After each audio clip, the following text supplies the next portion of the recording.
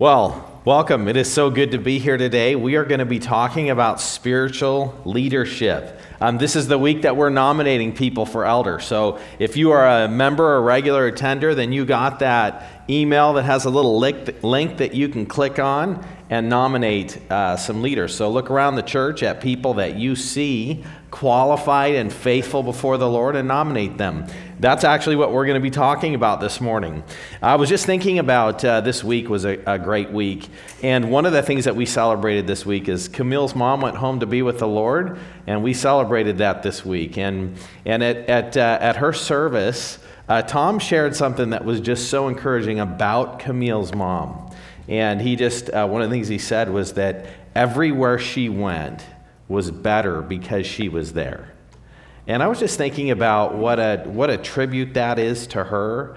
And now I know a little bit about Camille and where Camille got some of that. Everywhere Camille goes, it's better because she's there. And that is just a really, really cool thing. But I was thinking about just for myself, and I think actually for this church, man, what a great personal commitment it would be if we decided that we are going to be a blessing and we are going to be an encouragement to every single person we see, no matter where we go. Like if you thought about your lives in those terms, is everybody that I meet and talk to, are they better off? Are they more encouraged? Are they blessed because of their interaction with me? Man, what a great goal to have. And ultimately, we're going to be talking about spiritual leaders today. And that is actually, that's a quality that should be true of every spiritual leader, that no matter where they go, no matter what they do, God uses them to bless the people around them. And there's reasons why that happens. I was thinking about even as a parent, right? Like we want to bless our kids, but the Bible also says that God disciplines those whom he loves. He says about parents, if you love your kids, you'll discipline them. So being better off, we hope, is mostly warm and fuzzy. But it's not just warm and fuzzy. Sometimes there are hard, challenging things that are a part of making people better off. So we've been doing a series on we're going through 1 Corinthians, and we hit that spot on gifts. And we talked last week about the fact that every single person has a spiritual gift. If you are a Christian, the Holy Spirit has indwelled you and given you a supernatural gift that you are to use to build up the body of Christ. But the Bible also tells us, interestingly, in 1 Corinthians chapter 4, we read this last week, but that God gives gifts, and he's talking about people, that he gives people as gifts. And the leaders that God gives, their purpose is to train people in the church to use their gifts to build each other up. And so leaders are a gift, but also every person in the church is a gift. And we need to think about that as we do this. As we think about leadership, I want to point out just a few things that we should think about related to leadership. This is something Jesus said. Luke chapter 6, verse 40, he said, as a disciple is not above his teacher, but everyone, when he is fully trained, will be like his teachers. And I just want to say one thing. I apologize for saying this again, but I hear a ringing. I know that in the back, that back sound booth, sometimes you can't hear that. But anyway, I am hearing a ringing. But we can, we're big enough and mature enough to push past that if it happens. So a disciple is not above his teacher, but everyone, when he has been fully trained, will be like his teacher. Have you thought about how important it is? Leaders, you're going to be like your leaders. And that's something to think about too. Often as parents or wherever God puts us, we need to live seriously. We need to think rightly about the way that we're leading, because the people we lead end up like us. Often I look into my kids' lives, and some of the things that I see in their weaknesses, that some of the things that really bugged me and Michelle about our kids. Michelle and I would go into our room sometimes, and we'd talk about what was going on in our family, and we'd say, they're doing this. Yeah, it's interesting. I do that. And Michelle would say, oh yeah, they're doing this. And then she'd say, oh, I do that. And so we need to make sure that we are people who recognize the importance of who we have that choose to have as leaders, and also that are evaluating our own leadership. 1 Corinthians 11:1, the Apostle Paul says this, "Be imitators of me as I am of Christ." And we need to follow leaders that follow Christ.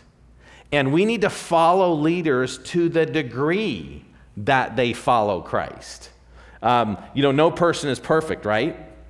I remember I was a youth pastor for years, and I would tell all the kids in youth group, you need to read your Bible so that you'll know what God is saying you should be like. And then you should look at your parents, and in all the ways that your parents are honoring and obeying God, you should do that. Follow their example. Learn from them.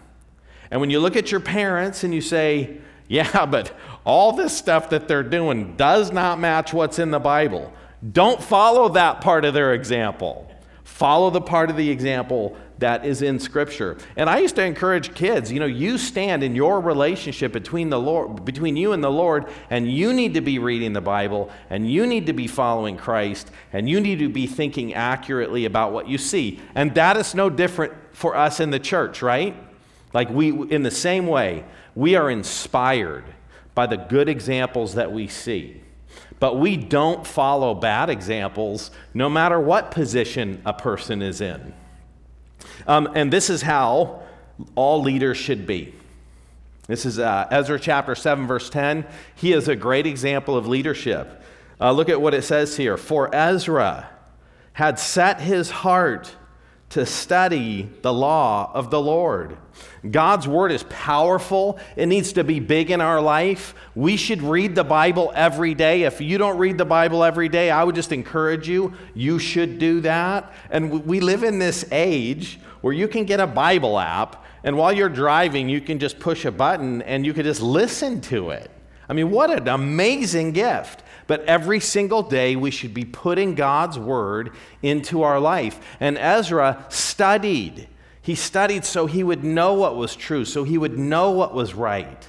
That whole idea of studying has to do also with knowing that what God says is right. I don't just sit here and make up my own stuff. I figure out what God says.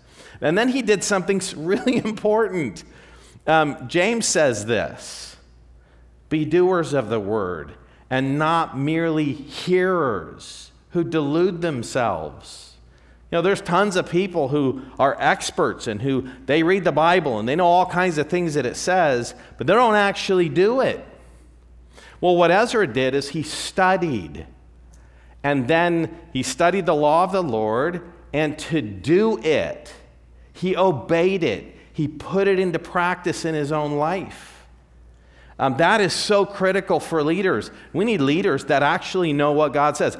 Tons of problems in people's lives flow from them not knowing what's true and right. That's significant. And that's one of the things Satan's doing. We'll see that this morning. He's throwing all kinds of false teaching out there. Because if you believe the wrong things, if you don't know the right things, that will impact how you live. It will impact where you end up. And so we need to know the truth, but then we need to do the truth. And that's what Ezra did. You don't actually know the truth if you don't do it. I think about that from the perspective of parenting. Before I had kids, I knew a lot about parenting. Man, I read a lot of good stuff. And then when I actually had kids, I realized, okay, well, intellectually I understood that, but now I really understood that. And I realized how hard it was to do some of the things that I thought were kind of easy to do until you actually are living that. So the truth is, if you don't put God's truth into practice, you don't actually know it fully. And so you can't do what he did next, which was to teach. You can't teach if you're a person who doesn't obey. And so Ezra and all leaders, and as you think about nominating leaders, we are not looking for perfect people. Why? Because we have no leaders. Nobody's perfect. But we do not nominate and put into place people who don't know what the Bible says, or people who know it and don't do it, or people who don't teach it Those are three important things for every leader: that we know, that we do, and that we teach. And so that's a significant thing. And we're headed into a really wonderful time. So the way that this process works for our church family is everybody nominates. And it's interesting, in Acts chapter 6, when they wanted deacons, they came to the apostles and they said, hey, you need to solve this problem for us because the widows aren't getting taken care of correctly. And so then the elders just said to everybody in the church, hey, go find a group of people who are full of the Spirit and wisdom that we could put in charge of this task. So those Spirit-filled people who are Christians, who are indwelled by the Holy Spirit, and who live that out. How do you know a Spirit-filled person? It's easy. It's the fruit of the Spirit is in their life. Love, joy, peace, patience, kindness, goodness, gentleness, faithfulness, self-control. That's a Spirit-filled person. So go find some of those kind of people. And then they put them in charge of those tasks. In 1 Timothy chapter 1, verse 3, and also in Titus chapter 1, Paul tells the leaders, he says, appoint elders.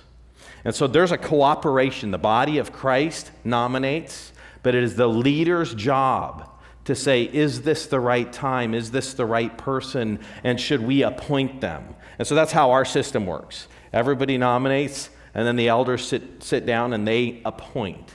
And then we're going to affirm that in our June meeting by the congregation voting and saying, yes, we agree.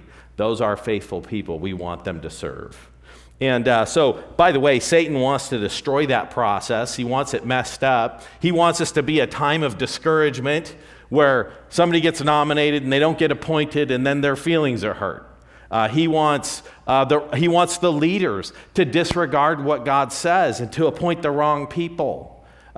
There's all kinds of ways that Satan wants to interrupt this. And so what that means is that as a church family, we all need to be praying that God raises up and that the right people are appointed and that the right people agree to serve.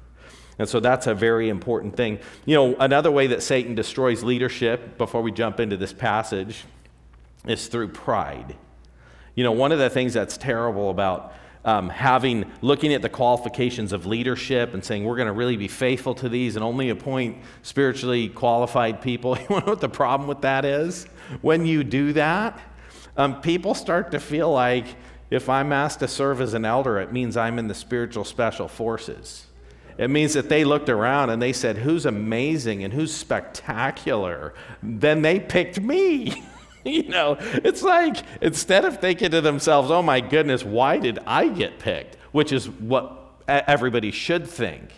But when people are prideful, I've seen so often, you'll have people that function and serve in church, and they're just so faithful. So in my years as a pastor, it's been over 30 years, I've had the privilege of working with over 70 elders, different elders, and seeing this process happen over and over. And you start to see some of the same patterns. People who serve faithfully, and they do so well until they're appointed as an elder. And then pride takes over, and it destroys them. Or here's another one. We need humble leaders for sure. Another one is when people have an unhealthy reverence for the position of elder. You ever know anybody who idolizes people?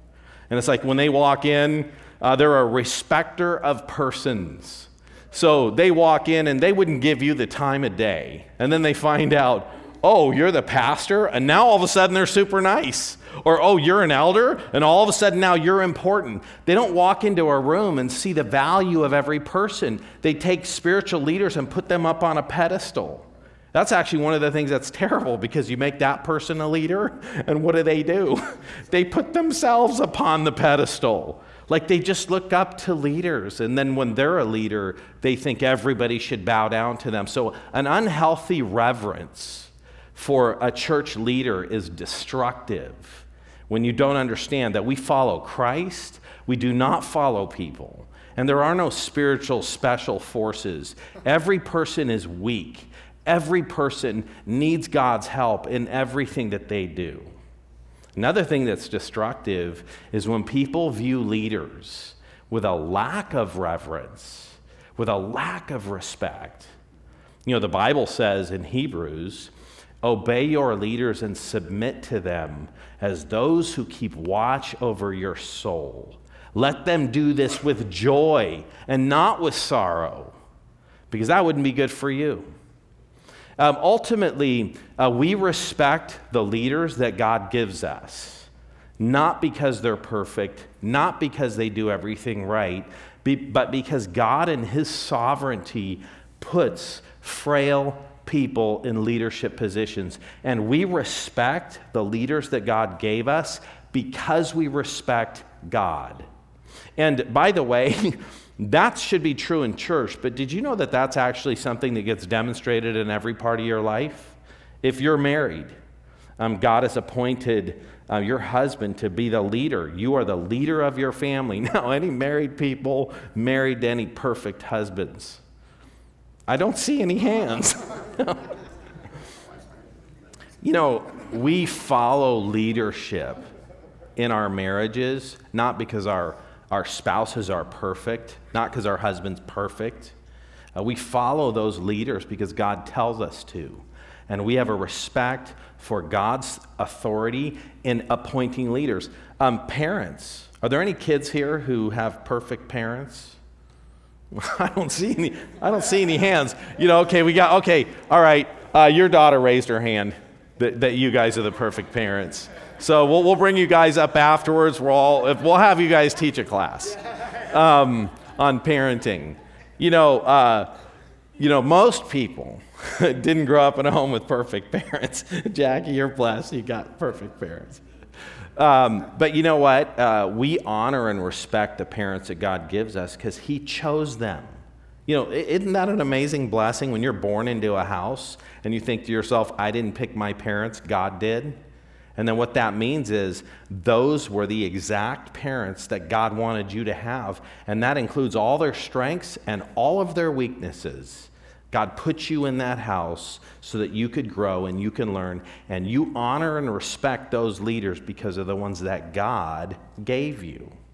And so people who struggle with authority, anybody who doesn't honor their parents, anybody who does not honor their spouse, anybody who does not honor the authorities that God put in their life has a significant spiritual problem with the Lord. It's not ultimately a problem with leaders, it's a problem with the Lord. And so those are some of the things that we think about in our leaders. So we're going to jump into 1 Timothy chapter 4, verse 1 through 11, and we're going to read and we're going to see three important qualities in leaders. And the first one is this: leaders, elders, are to defend against false doctrine. Doctrine and truth is significant and important in a person's life. It is important in the church. Leaders need to be clear on what it means to be a Christian and what is not a Christian. A leader needs to understand false doctrine so that they can guide and protect and move people away from that. Satan creates religion to spiritually destroy people. And if you have leaders that just kind of look around and have warm and fuzzy feelings toward anything, any religion or anything that is kind of has the appearance of godliness, though it's not faithful, that would be terrible. It's like that's one of the things parents need to protect their kids. They need to have wisdom. They need to have insight. And so we need leaders that understand false doctrine and can guide people away from it. The second thing is that we need leaders that build the body through what they teach and through how they live. Those are two things that need to be present in a leader's life. And the third thing is that we need leaders who are driven and motivated by a view of eternity, that they see this life correctly, and that they see eternity correctly, and that they have a sense of urgency about the way they minister and what they're doing. And that goes back to those other two things. So let's jump into this and let's read some stuff here. So 1 Timothy chapter 4, I'm going to read 1 through 6. We're going to focus on the first couple verses. It says this: now the Spirit expressly says that in later times some will depart from the faith by devoting themselves to deceitful spirits and the teaching of demons. So that, by the way, is religious teaching. Deceitful spirits, those are spirits that are lying. Satan lies. He speaks out of his own nature and he lies. And it's the teaching of demons. Now, here's going to be an expression of that. We're not going to focus a lot on this. I'll mention it briefly, but it just says this. This is some of the false teaching that they were dealing with. By the way, Satan hasn't changed. He still does a lot of the same false teaching.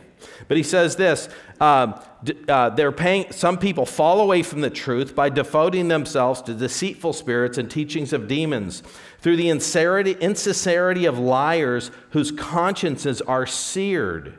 So these are people that they have deadened their conscience so that when they do things that are wrong, they don't feel guilty. They have just deadened their conscience. That's a scary thing that can happen. And it's not just for these false teachers. That can happen with people who just sin over and over and refuse to repent. Eventually, that sin stops bothering them. But they have seared their conscience. Here's one of the things they do. They forbid marriage. They require abstinence from foods that God created to be received with thanksgiving by those who believe and know the truth. For everything created by God is good, and nothing is to be rejected if it is received with thanksgiving, for it is made holy by the word of God and prayer. Have you ever wondered why we pray for our food? This is one of those verses. We thank God for our food, and we pray for our food.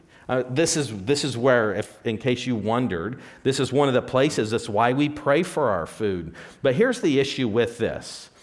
Forbidding marriage. You know, God says marriage is good. And actually, when you look at the qualifications of spiritual leaders, it is assumed that spiritual leaders are married. Now, here's the thing. Do spiritual leaders, do elders have to be married? No. Who's writing this? Paul. Was Paul married? No. So Paul wasn't married. Okay, well, let's talk about that after. At the time that he wrote this, Paul was not married. Yes. All right, thank you. At the time Paul wrote this, he was not married.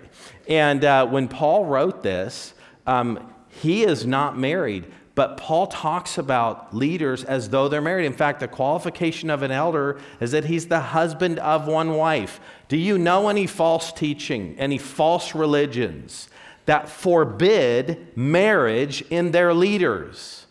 If you want to serve as a leader, you cannot be married. That is a doctrine of demons that forbid marriage. You don't have to get married, but marriage is a good thing that God created.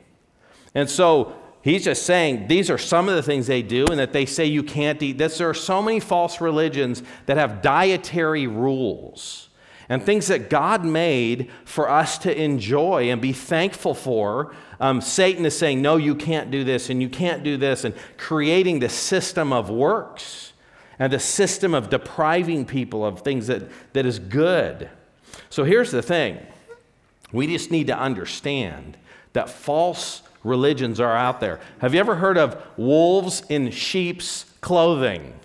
This is the thing that just blows me away, is people will look at people who do good things, and it's like, as we think about politically, like the fight against abortion, do you know how many false religions will come stand right next to us and will donate money and will get involved in the fight against abortion? They'll say babies should not be killed. And it's like, and we just line up who's joining us in that. And in there with us are false teachers, people who are driven by Satan. Do you know what it means when it says wolves in sheep's clothing? They're standing and fighting for what's right as sheep's clothing. There are people who are known for their generosity and their care for the poor, but when you listen to what they say, one person they went to this person well known for caring for the poor. And they said to her, when you're caring for the poor, do you share the gospel with them? No. because everybody goes to heaven. And everybody holds this person up and says, oh, what a wonderful example. What a wonderful sister in Christ. No, that's the sheep's clothing. And so we need to understand, and we need leaders who actually can fight against false doctrine, who recognize it, and who don't usher people off to destruction. You know, one of the things that it says here is that the Spirit explicitly says, that the Spirit expressly says, in latter times some will depart from the faith, devoting themselves to deceitful spirits and teaching of demons. See, part of how you protect people from departing into false doctrine is to make sure they understand the truth, to make sure that they can distinguish between sheep's clothing and a sheep, making sure that they can look and see what a wolf is, what a wolf sounds like, and what a wolf says. That's a very important thing, and often we need to be people, we need leaders that are training and helping. And by the way, if you're a parent, you don't help your kids with these problems when they're in the middle of the problems. When it comes to dating and deciding, how do I marry a believer? How do I figure out how to live a life that's productive? How do I be a parent and train? You don't start teaching your kids that stuff when they're engaged. You start teaching them that, like we used to tell Jessica and Julianne, one day we'll tell you who you should marry. And that was always a joke. But we started teaching our kids about, what do you look for in a person that you're going to date, somebody you're going to want to marry. We started explaining that to them when they were 3, 4, 5, 7, when they were in elementary school. Like I remember Jackson one time, I was sitting down and talking with him because when he was in 3rd grade, he had like 4 girlfriends at school. And so we're sitting at this table, and Jackson's got 4 girlfriends. And I was just telling him, you know, Jackson, we don't have 4 girlfriends. And I was also helping him understand, you're in 3rd grade, you have no girlfriends.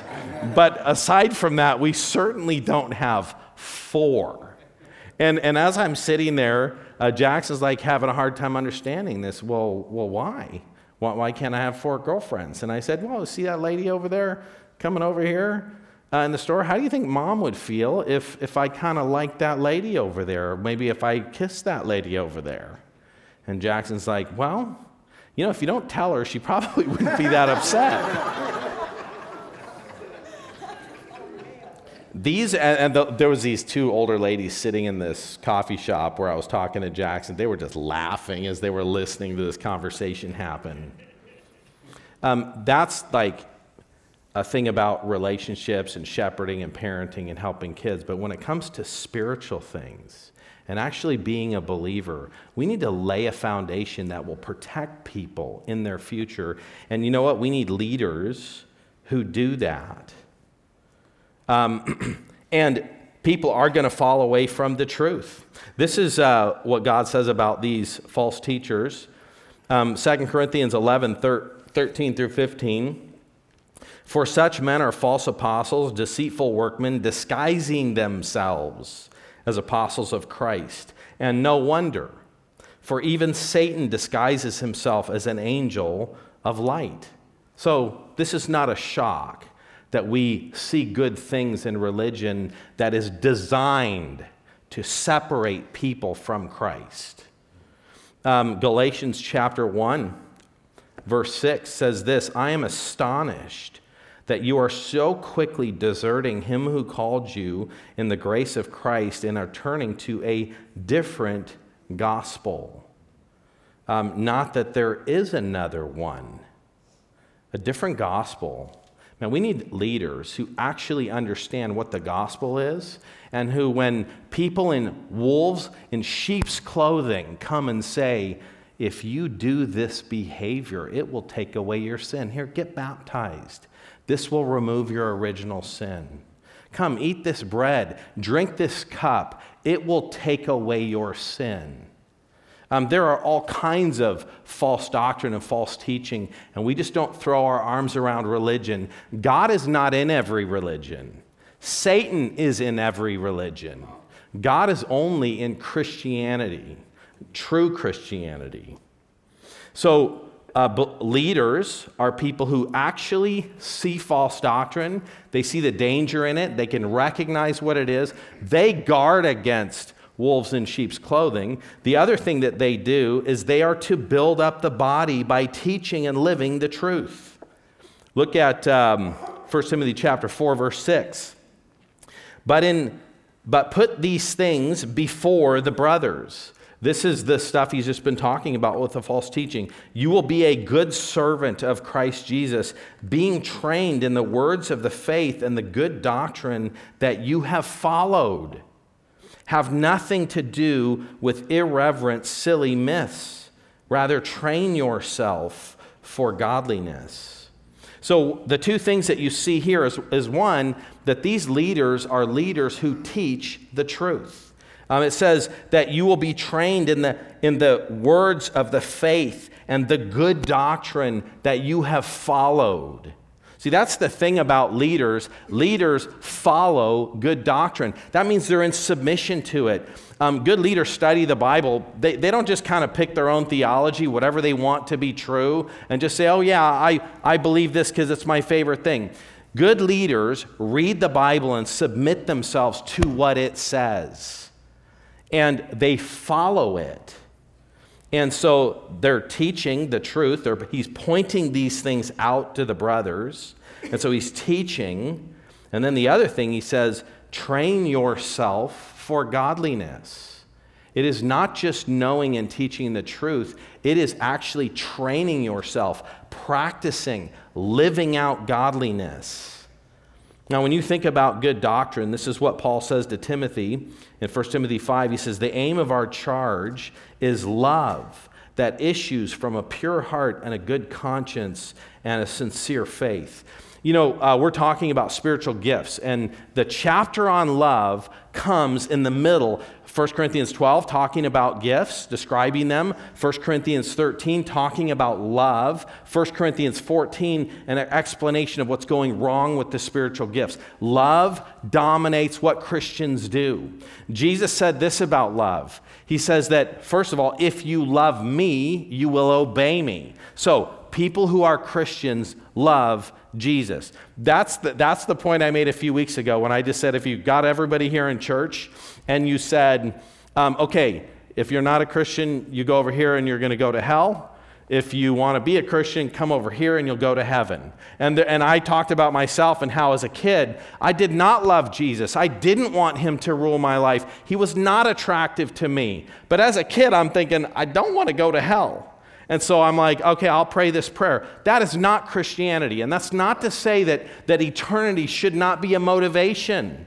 Jesus talked a lot about hell to get our attention. But when a person is spiritually regenerated, they love Jesus. And people who love Jesus obey Jesus. That's what he said. And then Jesus also says this. Somebody comes to him, what's the greatest commandment in Scripture? Love God with all your heart, soul, mind, and strength, and your neighbor as yourself. Love is what dominates leaders. One of the things is we sit and think about leaders. We need to be looking for people who genuinely love others. And that doesn't mean they're blind to false doctrine, right? So a person who comes into the church who believes a lot of things that are wrong, a leader needs to recognize, okay, this person needs love. They need to be cared for. They need to be trained. They need to be taught. They need to be corrected. But they love them. They're not thinking, oh man, that person's an idiot. Get him out of here. He's got some areas in his theology that isn't right. Where's all my friends that believe all the same things as me? Leaders are motivated by love for people. When a leader sees a person trapped in sin, they love them. They don't think to themselves, oh man, that person's trapped in sin. Get them out of here. We don't like them. Get them away from me. Oh, they irritate me. When a leader sees a person trapped in sin, they love them And they want to encourage them, and they want to help them, and they want to come alongside. And they desire this person's well-being. People who are irritated by people, like that is not what God calls us to do. That's not who God calls us to be. We should love people, like Tom was describing his mother-in-law, that everyone's life was better off being around her. We need leaders who genuinely love people. And by the way, when you genuinely love people, sometimes you will do and say things that people don't like. If in your parenting, your kids were never confronted because you wanted them to be happy, you don't love your kids. If in ministry, nobody is ever bothered because nobody actually ever cares about anyone enough to tell them the truth, to maybe address something, to deal with an issue that they're seeing, to encourage them in their doctrine or in their living, if nobody ever gets upset, like that's one of the things we don't say, okay, let's look around the church, who's never offended anyone? Let's have that person as a leader. No. But we need people who have a genuine love for people, a love for the church, a love for God's people that flows from their love for God. So that's the aim. Often people, instead of teaching the truth, they want to chase whatever the latest fads are. It's amazing as you look over the church, there's constantly new books about, oh man, if you want the church to be great and really grow, do this. Oh, we used to teach the Bible. In fact, there's this one book that I read talking about is this pastor of a really large church giving advice. And he says, don't ever say the Bible says. Nobody cares about the Bible. Don't say that anymore. In our culture, that's not helpful or encouraging. Don't say that. Never say the Bible says. Take that out of your vocabulary. Also in this book, he says, don't read the Old Testament. It's not for you. You don't need it. It wasn't written to you. It's not about you. Don't read it. So, hello? Do we know there's something wrong here? But do you have any idea how many people want to follow this guy? Instead, his advice is this. Say, Paul said. Say, Jesus said. And I just read that and I think to myself, so a person who says, I don't care what the Bible says, is, oh, well, if Paul said it, well, then I'll obey it. I'm like, people who reject God's truth, they don't care if you say the Bible says. They don't care if you say Paul says. They don't care if you say Jesus says. They'll reject it all. And there's all these ideas about things that don't work.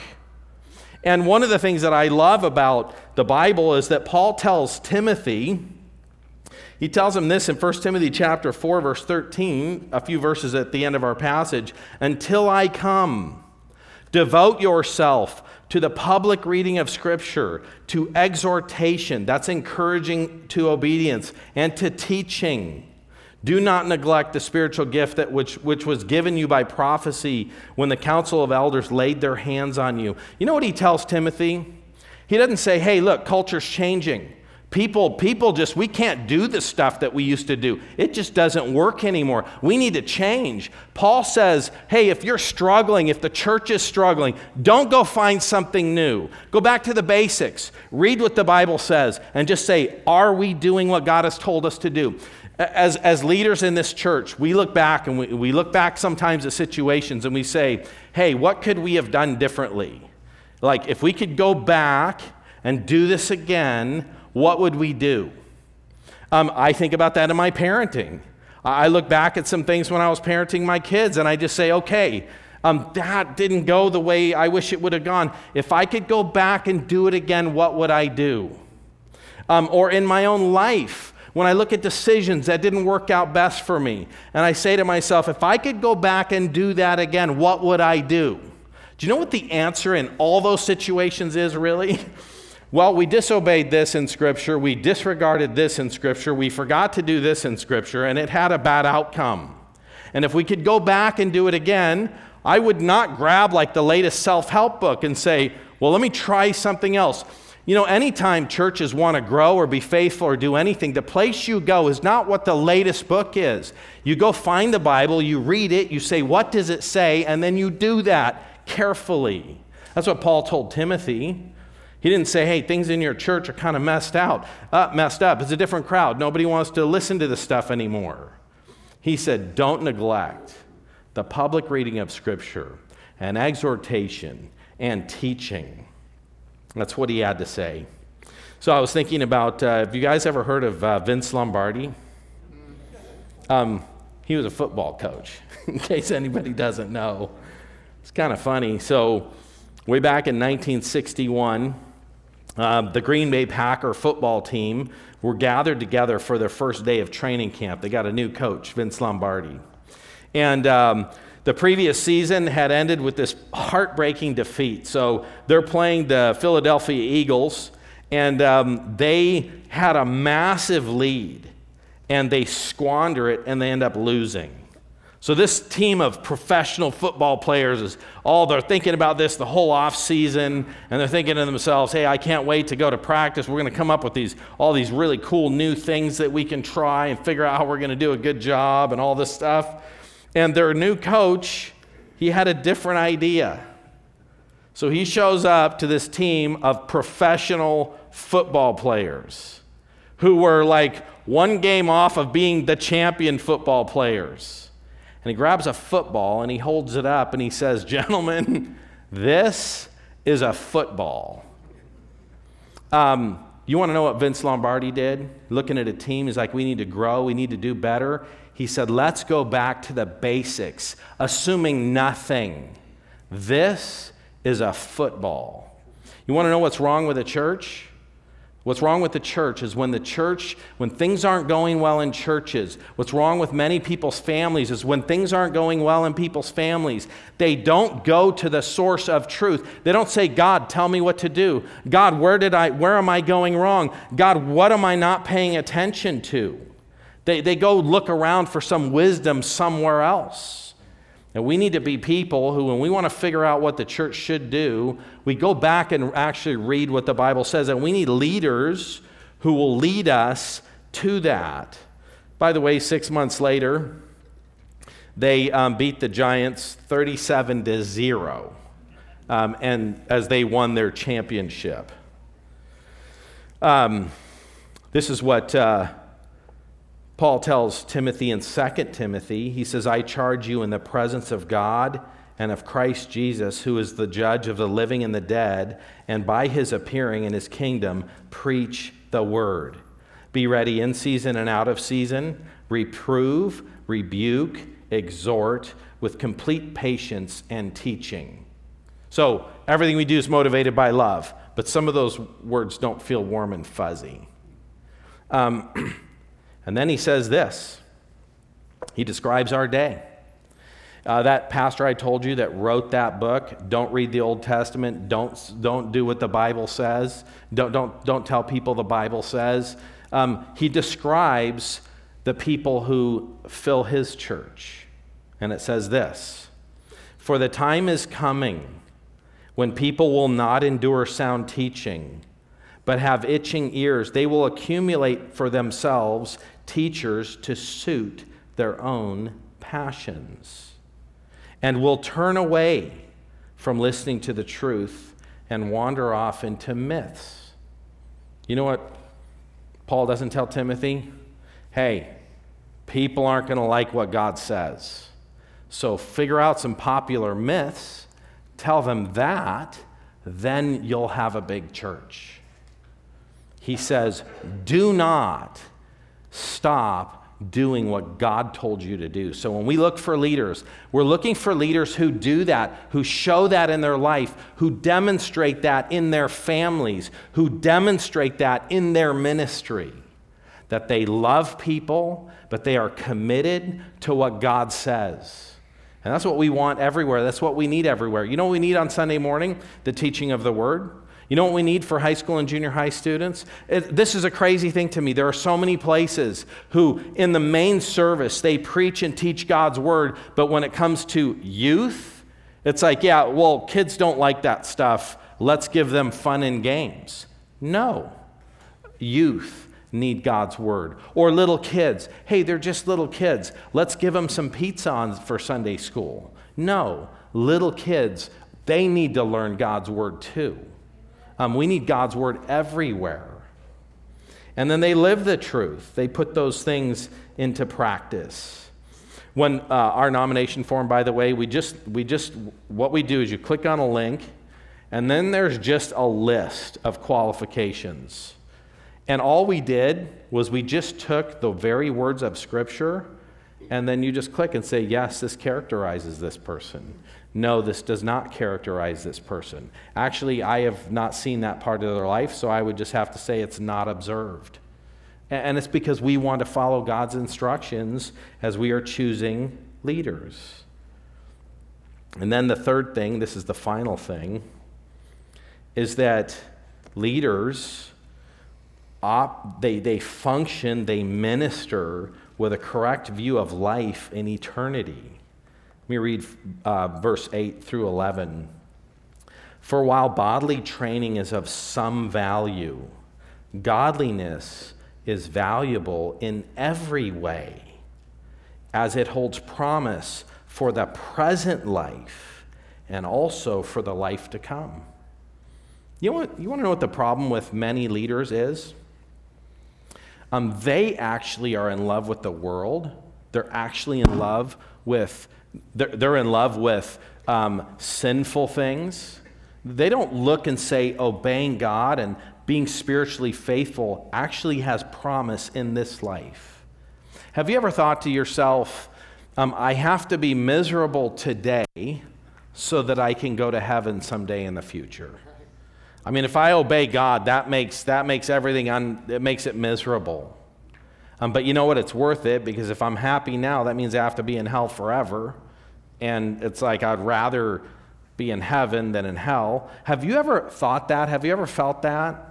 Have you ever read that bumper sticker that says, anyone who thinks money can't buy happiness doesn't know where to shop? Have you ever, like in your life, just looked at sin and it just feels so attractive? It just seems so good. Like the Bible, for example, says, don't marry an unbeliever. Yeah, but I'm so lonely, and this is a person, I really like them, I really enjoy their personality, and I'll be better off if I disobey God. Have you ever seen somebody making a sinful choice? God says don't get divorced, but you just think, man, they're miserable. And I know if they obeyed what God said, they would stay married, but actually, I think it just seems like they'd be happier if they sinned. Have you ever looked around at sin and it just kind of seemed like it was better off if a person did it? See, we don't need leaders who look at life that way. We need leaders who understand that is a deception of Satan. Obeying God is better in this life and also in the life to come. That's what we need. It's people who see the value. The saying is trustworthy and deserving of full acceptance. For to this end we toil and strive.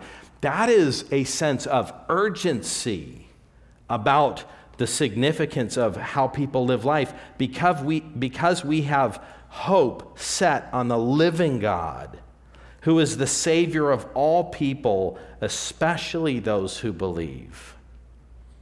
Okay, so we are hoping in God, the living God. And our hope in God, that is for salvation. That is that we are not saved by our works. We're not trying to be good enough to make it into heaven. Jesus was good enough for us.